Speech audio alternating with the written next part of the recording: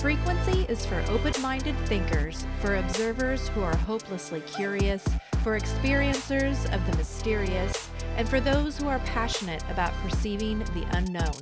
I will be sharing with you all my own exceptional experiences and other extraordinary constructs that exist in our reality. Welcome to Access Elysium.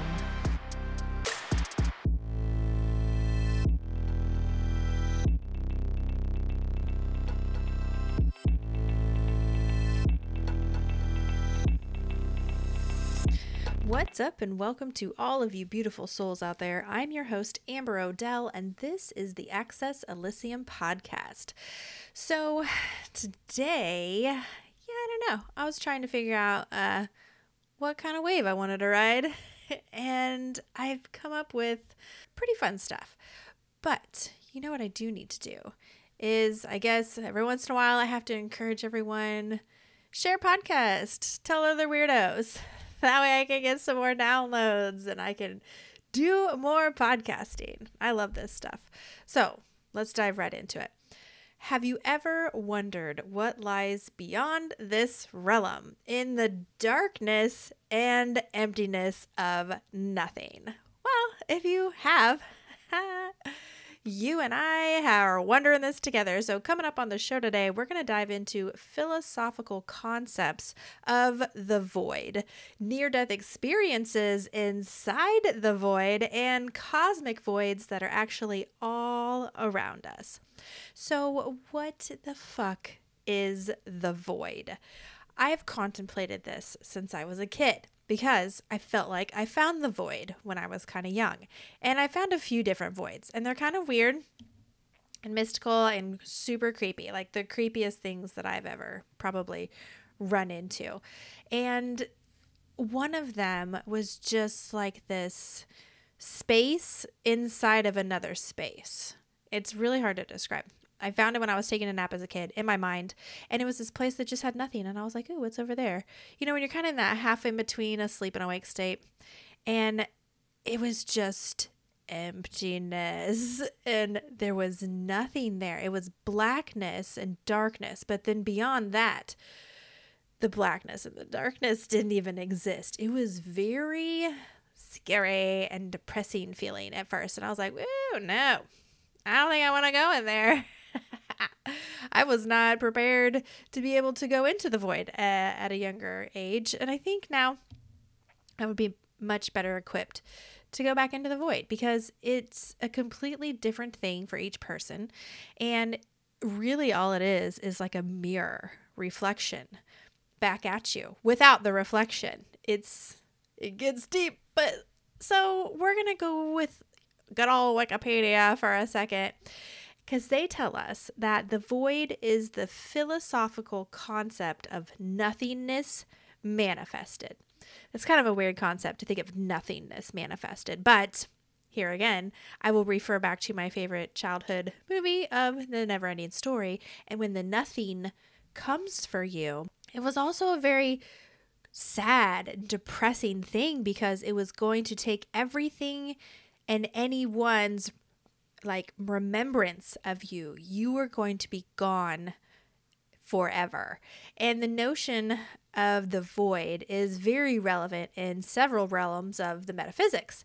So the void is also prevalent in numerous facets of psychology called nobility logotherapy. I think that's what it's called.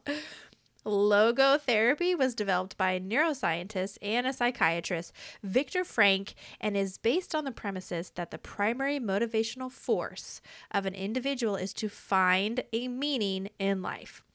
I agree. Like, it's much easier to have a fulfilled life if you try to put any meaning to it. Just anything. Just pick anything. And you will be amazed as to how it drives you to stay alive. So rather than power or pleasure, logotherapy is founded upon the belief that striving to find meaning in life is the primary, most powerful, motivating, and driving force in humans. So the manifestation of nothingness is closely associated with the contemplation of nothingness, and humans will attempt to identify and personify it. But what I found in Britannica.com/topic/emptiness is very interesting. They say emptiness, also called nothingness or void in mysticism and religion, a state of pure consciousness in which the mind has been emptied of all particular objects and images. So this is very different. Also, it's the undifferentiated reality, which is a world without like distinctions and multiplicity or quality of reality that the emptied mind reflects or manifests. So much words. But I think what they're saying is that what the void is here is when your mind is completely separated and it no longer is filled with all of the voices and all of the objects and images. Like you have cleared your mind completely into the void. So fascinating. So the concept has appeared prominently in mystical thought in many historical periods and parts of the world. The emptying of the mind and the attainment of an undifferentiated unity is the theme that runs through mystical literature, from ancient Indian meditations to modern Western mystic work. So there are lots of religions that have this space that they talk about that is empty inside their mystical belief systems. There's so many different concepts of it, from Jewish concepts to Taoism to Buddhism.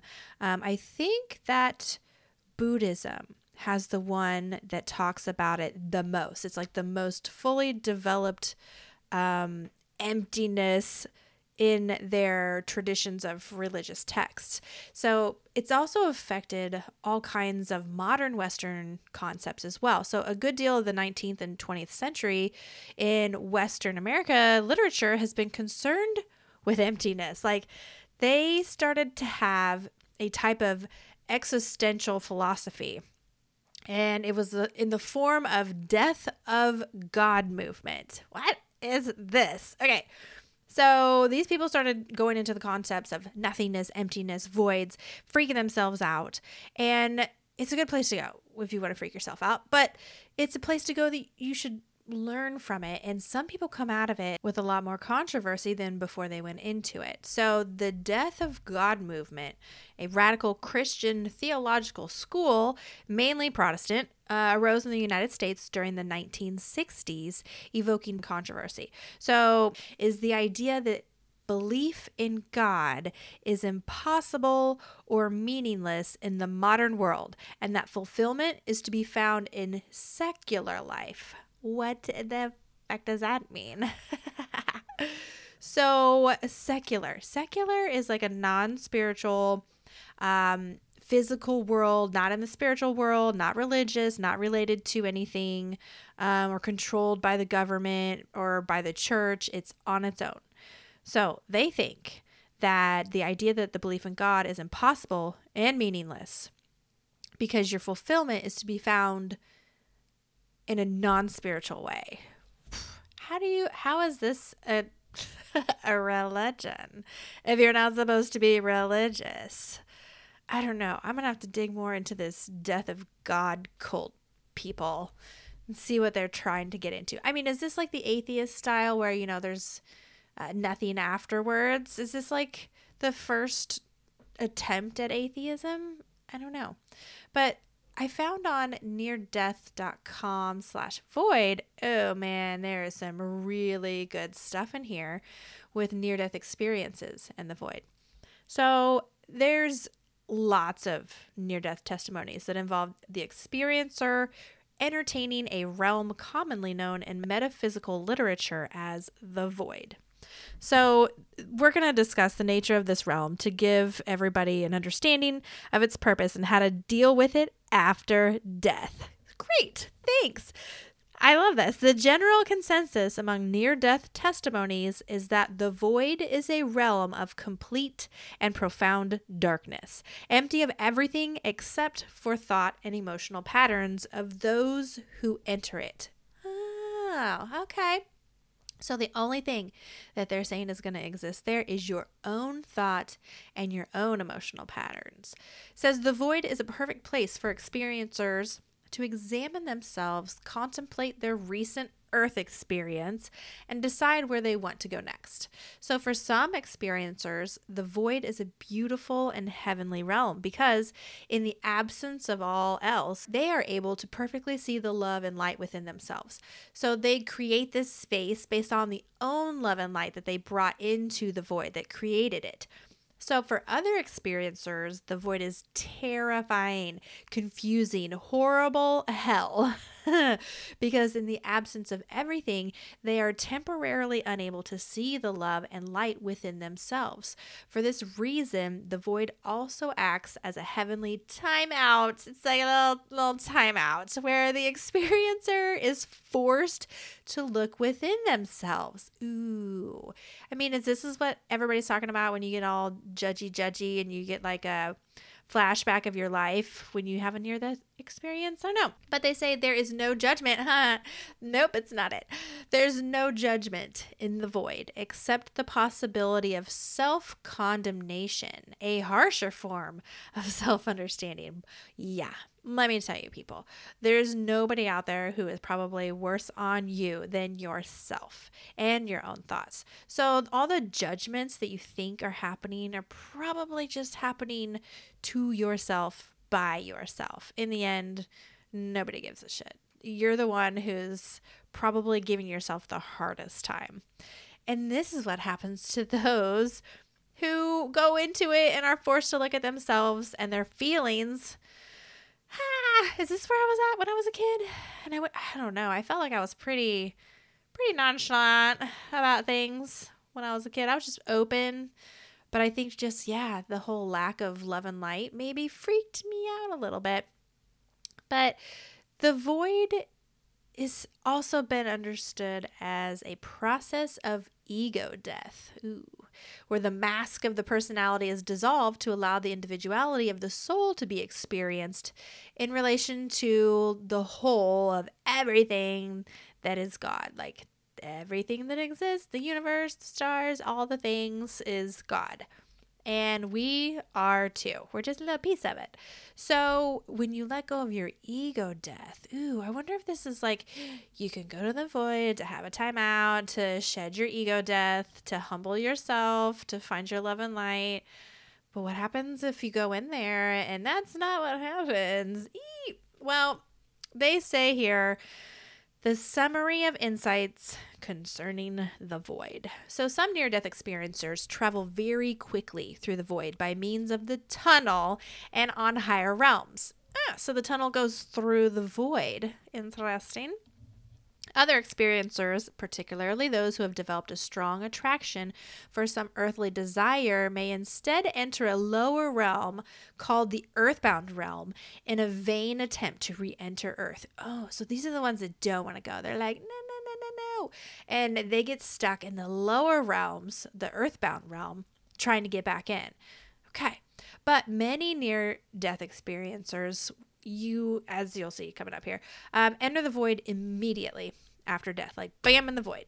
And from there, they then enter the tunnel towards the light in the next heavenly realm.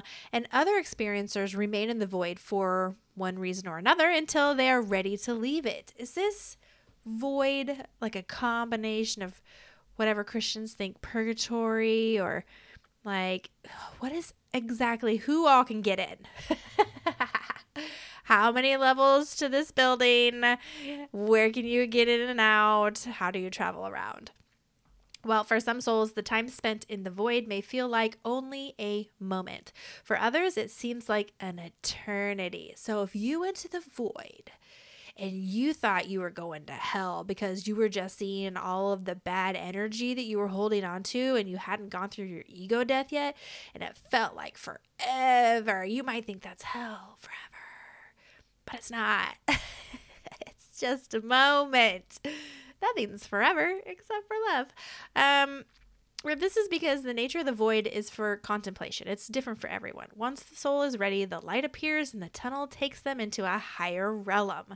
For souls who either refuse the light or have spent a lifetime ignoring the light within themselves, like when you're alive and you do bad things, it may take them what seems like an eternity before they are ready to move on.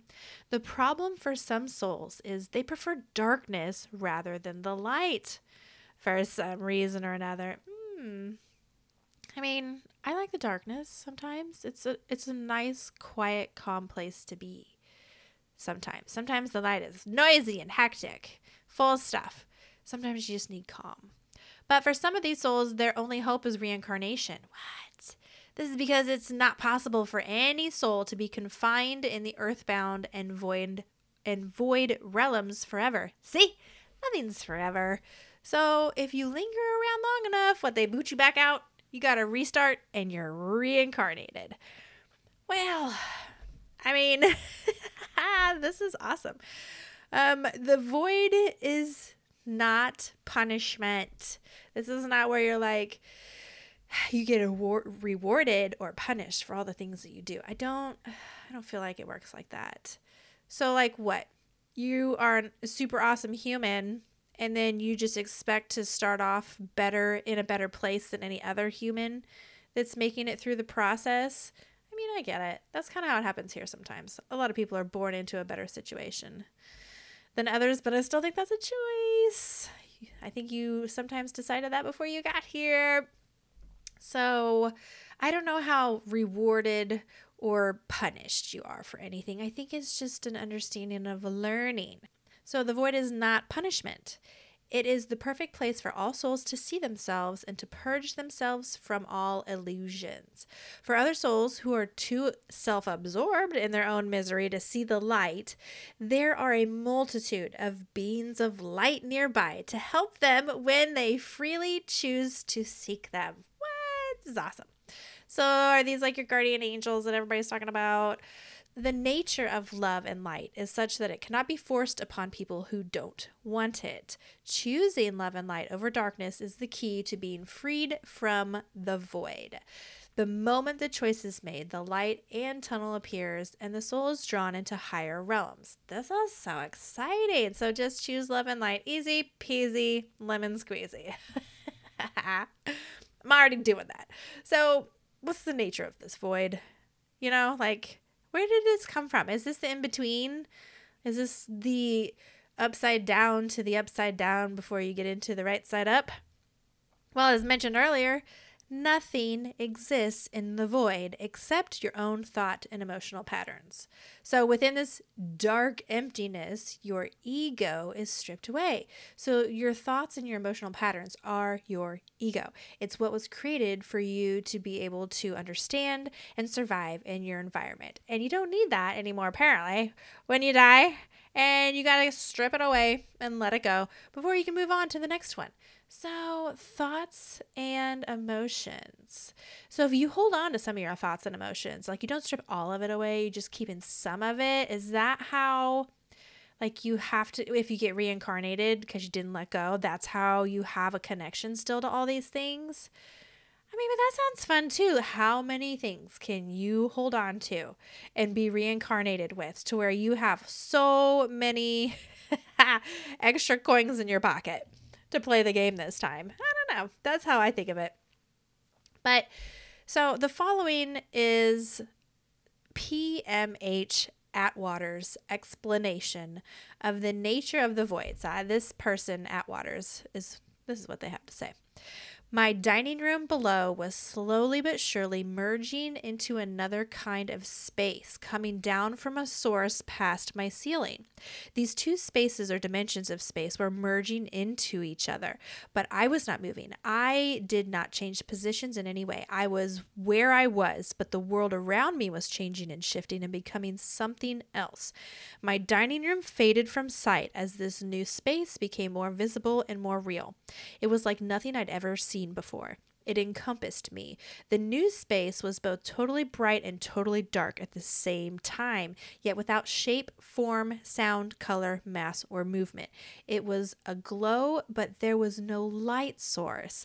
It was dark, but there was no darkness. Somehow within this strange environment was the presence of all shapes, all forms, all sound, all color, all mass, and all movement. Everything that ever was, is, or will be was there, yet there was nothing there at all. It was everything and it was nothing. Yet within it was a feeling, a pulse, a sensation of energy, winking off and on, a sparkling potential which shimmered just as jello does before it responds to touch. I called it the void, for lack of a better term or idea. It was comfortable enough, so within its crammed nothingness, I proceeded with my experiments. So at this point, Atwater experiments in the void by creating images such as a house with her mind, and then she's visited by a deceased relative and Jesus, and afterwards she finds herself back in the void. This sounds amazing. She says, I was now alone in this non-place, and there was nothing. For the first time, I looked upon myself to see what possible form or shape I might have, and to my surprise and joy, I had no shape or form at all. I was not but a sparkle of pure consciousness, the tiniest, most minuscule spark of light imaginable. And that is all I was. I was content that way, without ego or identity, pure, whole, and uncomplicated. Within that nothingness I had become, I simply existed, ecstatic in perfect bliss and peace, like perfection itself and perfect love. Everywhere around me were sparkles like myself, billions and trillions of them, winking and blinking like on and off lights, pulsating from some unknown source. I would have existed in that state of bliss forever had an irritation not made myself known like an old sore deep from within me.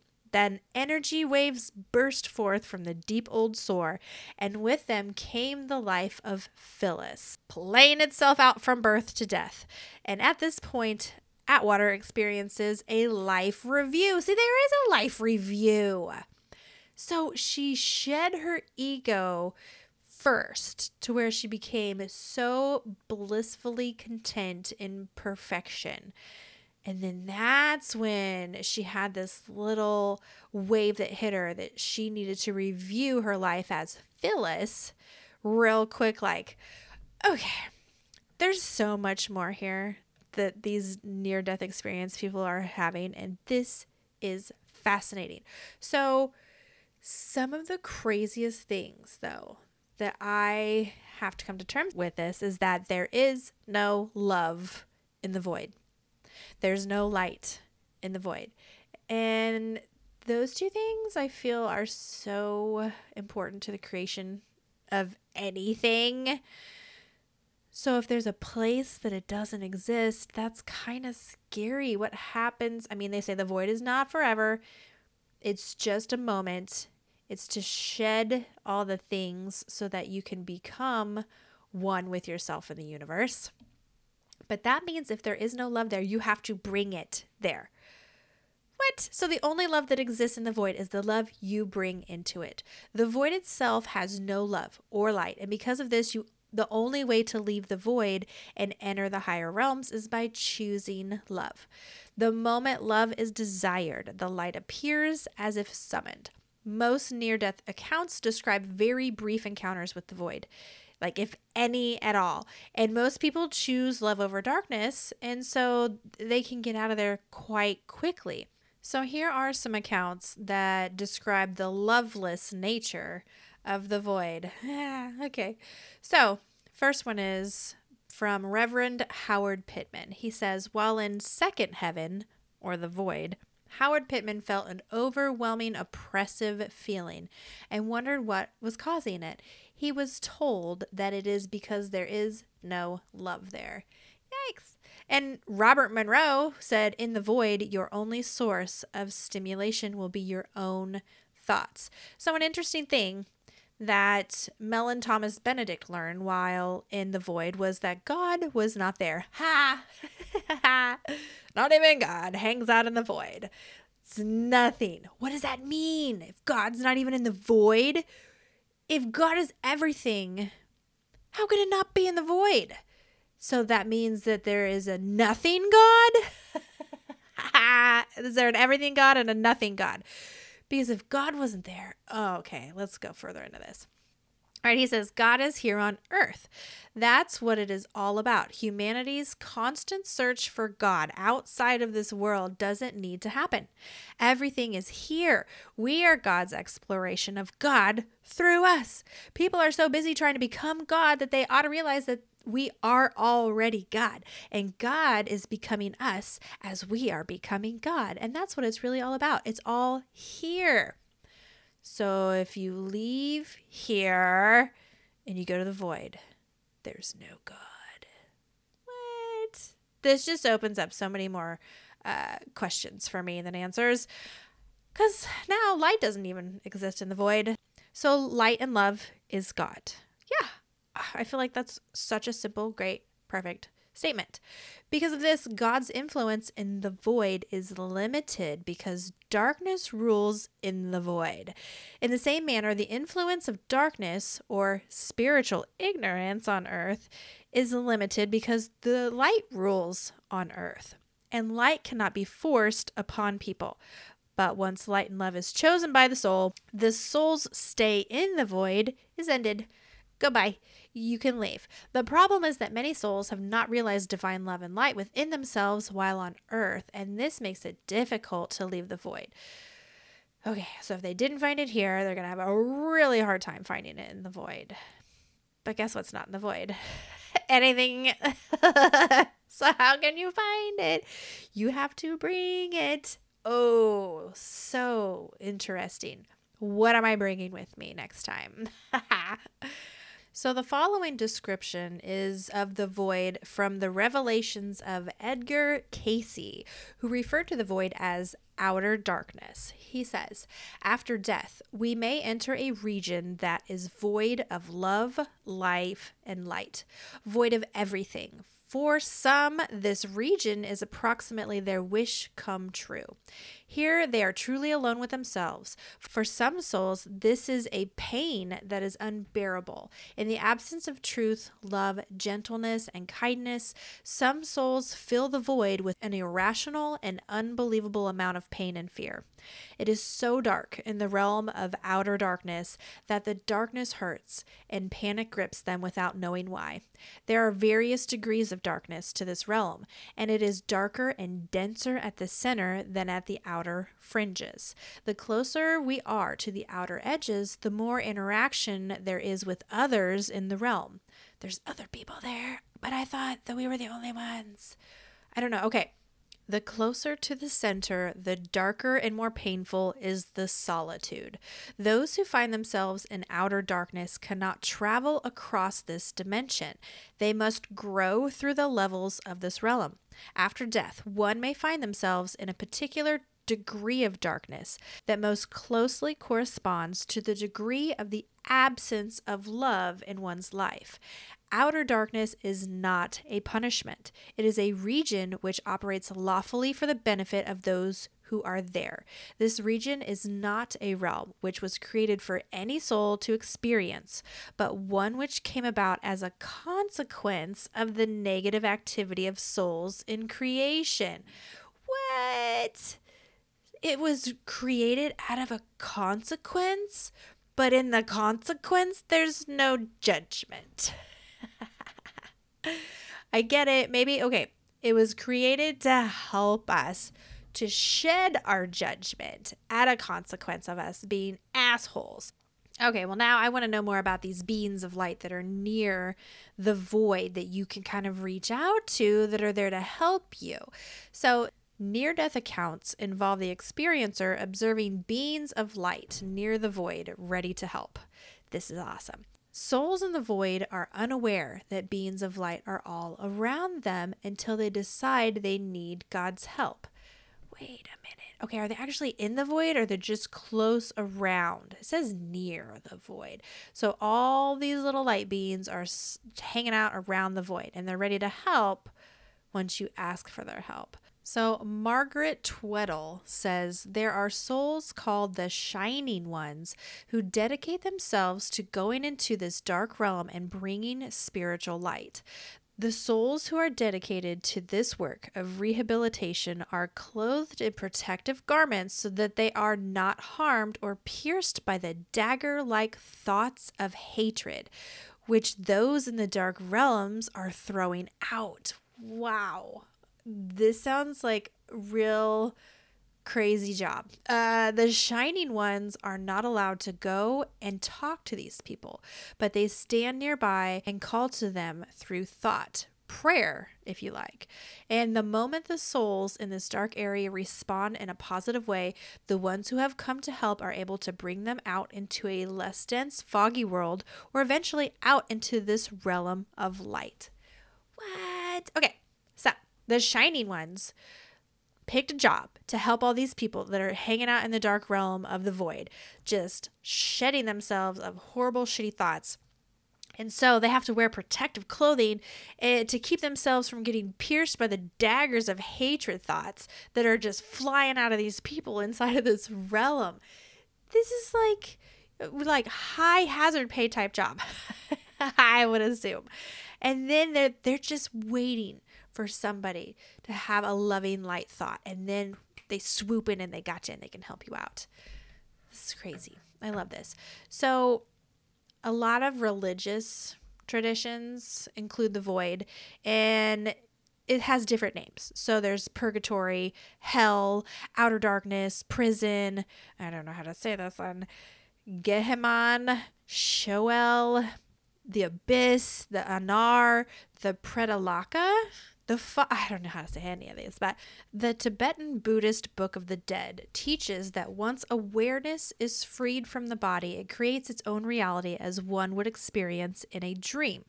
The clear light of the ultimate reality appears, and the deceased must embrace the supreme experience, not in a selfish and egotistic way, but rather with love and compassion for everyone. The deceased must then realize that his own self is one with this light in order to attain nirvana. If the deceased responds with fear, it is still not liberated and will descend into the second phase, or the void, where peaceful deities appear. If liberation is not attained at this time, then the peaceful deities turn into wrathful deities. Ugh. It is important in this realm to recognize the voidness of all beings as a projection of their own mind. What did it just say? If you're not playing nice and you decide that you want to be ascended into a peaceful deity, they will come back and get you. And they will become wrathful deities. Wow. Okay. So the Bible talks about this too. It says, "This is the verdict. Light has come into the world, but men loved darkness instead of light because their deeds were evil. Everyone who does evil hates the light and will not come into the light for fear that his deeds will be exposed. But whoever lives by the truth comes into the light, so that it may be seen plainly that what he has done has been done through God." John 3:19-21. So, here's what I think. Can you really be all one or all the other? Because if you choose darkness, that means you hate the light. I don't think so. I choose darkness sometimes. And I guess my darkness isn't like evil, is what they're talking about. But I still think that you can like do a bad thing, and that's not who you are. Like that was a moment, and you could be a very loving light person. You just have to grow out of that bad thing and shed it in the void, apparently, before you move on. So how do you get out of the void? Here is some tips to escape the void. Escaping from the void is very easy for some souls and difficult for others. Various near-death accounts provide a wealth of information on how to escape from the void. Here is a list of them for you. Love sets you free from the void. Ding, ding, ding, ding. That's my favorite one. Number 2, the light sets you free from the void. Oh, that's a hard second for me. Another one, your faith sets you free from the void. This is beautiful things to bring into the void. Beings of light set you free from the void. This is so great. And reincarnation sets you free from the void. What? Okay. When does reincarnation happen? Like, how long do you have to be in there? Like, is it a decision you make for yourself? Obviously. That's what they're trying to say this whole time. All these decisions you make for yourself. So you choose to go back down and reincarnate. Okay. How do you make that decision? Oh, wow. So this explains it a little bit differently here. So this says, the void is a spiritual dimension that exists within us.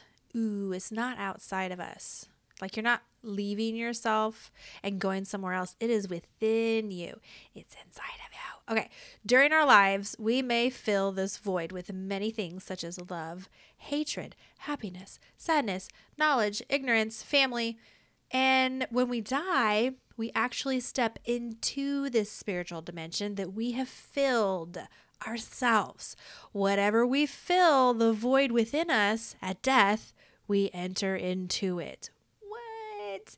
Perhaps this is one good reason why the most important aspect of our missions in life is it has to do with love. Like, yeah, I agree. So realizing and cultivating divine love within our void and sharing this love with others during our life will create a heavenly paradise that will be manifested in death. I like this. See, this is where you get into the whole you create your own heaven and hell. There's not just a heaven and a hell that is waiting for you to show up. No, you get to create it yourself. So all these different belief systems and all these different religions are all creating different voids for themselves. There are questions as to whether the void is truly nothing or if it is in fact filled with other things, with theories of ether being suggested in the 18th century to fill the void. So they decided that there has to be something in there. It's not a nothing. There has to be something. Or does there? So atomic physics, according to Paul Brunton, has proven that the world derives from a mysterious nothing. We come from nothing. So what if all of our existence came from the void? So if anything happened in the void, it would have to have been brought into the void by somebody else who brought something to the void to create our reality. Well, don't panic, because cosmic voids are actually all around us. So I found on theatlantic.com/science/home sweet void, they say, imagine an especially holy block of Swiss cheese, and you have a pretty good visual for the leading theory for the structure of the universe. Voids, vast expanses of nearly empty space, account for 80% of the observable universe. 80% of the entire universe that we can see is nothing. That's a lot. It's a lot of nothing. The other stuff, like dust and stars and galaxies like the Milky Way, exist in thread-like filaments between these voids. As the universe expanded, gravity drew matter into clumps, leaving behind cavernous spheres. These empty regions can measure hundreds of millions of light years across. So according to researchers at the University of Wisconsin-Madison, our very own Milky Way galaxy may float near the center of one of these voids. Using data from large-scale telescope surveys that count galaxies, the researchers concluded that the Milky Way exits near the center of a region that has fewer galaxies than other parts of the universe. So pretty much they're saying we're like out in the middle of nowhere. They estimated the size of this void that's near us to have a radius of about 1 billion light years. And if they're right, humans are living in the middle of the largest known void in the observable universe. So out of all the things in the universe, we have the biggest freaking void right next to us. Wow. Nothing is by coincidence. Why is the biggest void in the universe right next to us humans? Because the void was created by us as a consequence of our actions, and we need to go there to shed. So we have a really big void next to all of us humans. So we can go in there and shed all the crazy shit that happens to us. Is that why it's the biggest one? Well, researchers first advanced this idea in 2013, but now they took it a step further. In findings presented at a meeting of the American Astronomical Society in Austin, the Milky Way's place inside a void, they said, would help explain a question in the way astronomers measure how fast the universe is expanding. The universe has been expanding ever since the Big Bang, some people think, more than 13 billion years ago, and evidence suggests its expansion rate is accelerating. They think it's getting faster. We are expanding faster and faster away from where we started, is the theory. So there is, however, dispute about this precise rate of expansion. They don't know really how fast it is getting faster. So some astronomers observe bright objects like supernova in the nearby cosmic neighborhood, studying their light to determine how fast they're moving away from Earth. And others peer deeper into the universe's history and study the cosmic microwave background, the radiation left over from the Big Bang that fills the universe to this day. So different measurements yield different results, and the measurement from the local universe turn out to be higher than those from the early universe far away. So astronomers don't know whether these discrepancies are a result of the static fluctuations or some kind of completely new physics that we don't understand yet. But if the Milky Way were in a void, the difference in these results would make sense, because if you're living inside this void, you're going to see things being pulled away from you towards the more dense regions of the universe. So if you're sitting in this void, your surroundings expand faster than the rest of the universe. From this vantage point, observers would calculate a higher rate of expansion compared to what they would find in the distance, like the early universe that was there before, like they do now. So try to simplify this for you. If you are just chilling in a void, let's just say your bedroom is a void. So all the things that are closest to you are going to be expanding out from you way faster than all the things that are further away from you, which seems kind of crazy. You would think that the things away from you have already expanded fast enough and they'd be going faster, but no, it's the things closest to you that are going faster than the things that are further away from you. What kind of shit is this? What does that mean? So voids are accounting for our movements in time? This is so fascinating.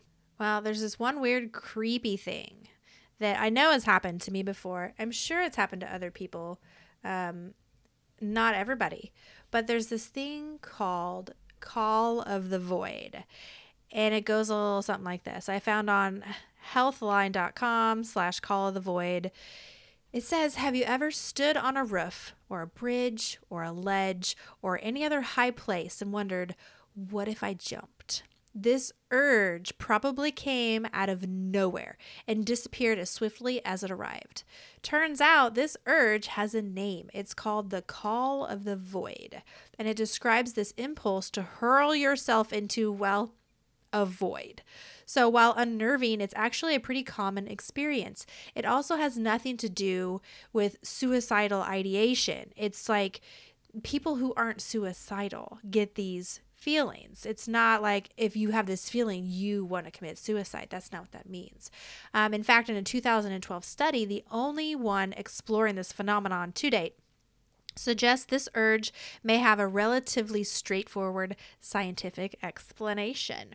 Okay, let's see. So it says, what are some common examples? The Call of the Void is also known as high place phenomena, or HPP, since people often feel it when they are standing somewhere up high.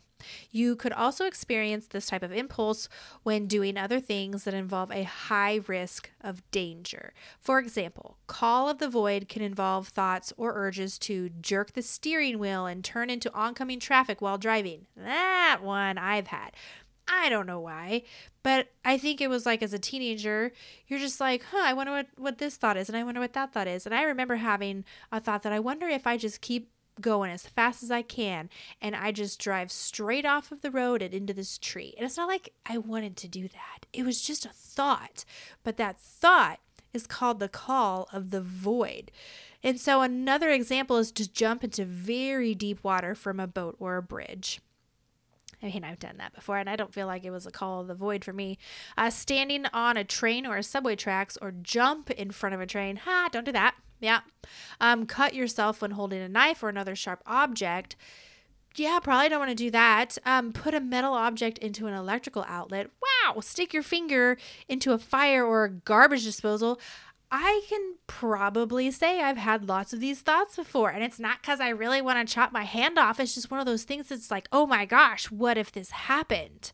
Like, it's a thought that's leading you into this experience that obviously I did not want, but I was having that adventure in my head.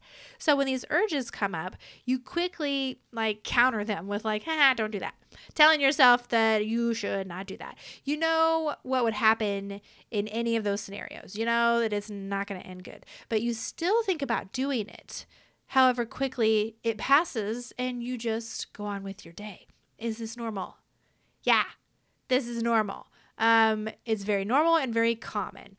So the authors of that 2012 study found that among 431 students, more than half of those who reported never having any suicidal thoughts experienced a call of the void in some way, like imagining jumping or the urge to jump.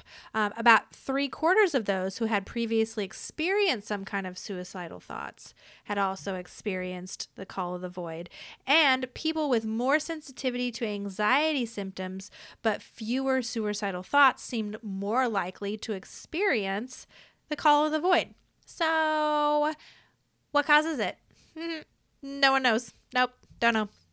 The authors of the first and only study so far look at the call of the void and have offered a bit of insight.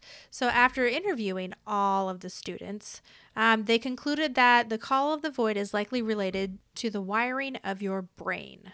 So why does your brain go there? If you don't really want to hurt yourself, why would you imagine jumping? Well, that's where anxiety sensitivity can come in. And they found that people with higher anxiety sensitivity or fear of anxiety symptoms, they're more likely to have the call of the void. So when it comes down to it, you're most likely, you don't need to feel concerned about experiencing this. You're in good company with your friends and people, and a lot of people have the same thoughts and urges, even if they don't even say it. It's just thoughts that happen. And in most cases, these thoughts don't have a serious meaning behind them. It's not a mental health condition or a suicidal ideation when this happens without a lasting cause or in lasting distress. But if you feel worried about it, consider what your reaction to these thoughts tell you. So by stepping away from a window or a ledge, by not turning your car into traffic and reassuring yourself you'd never do those things, you're acting on the desire to keep living. This is good. So if you feel like it might be something more, don't ever feel bad about reaching out and getting professional help. There's nothing wrong with that. There would not be more than one human on this planet if we didn't need to help each other. Don't ever feel bad about needing help or talking to somebody. It's okay. We are here to help.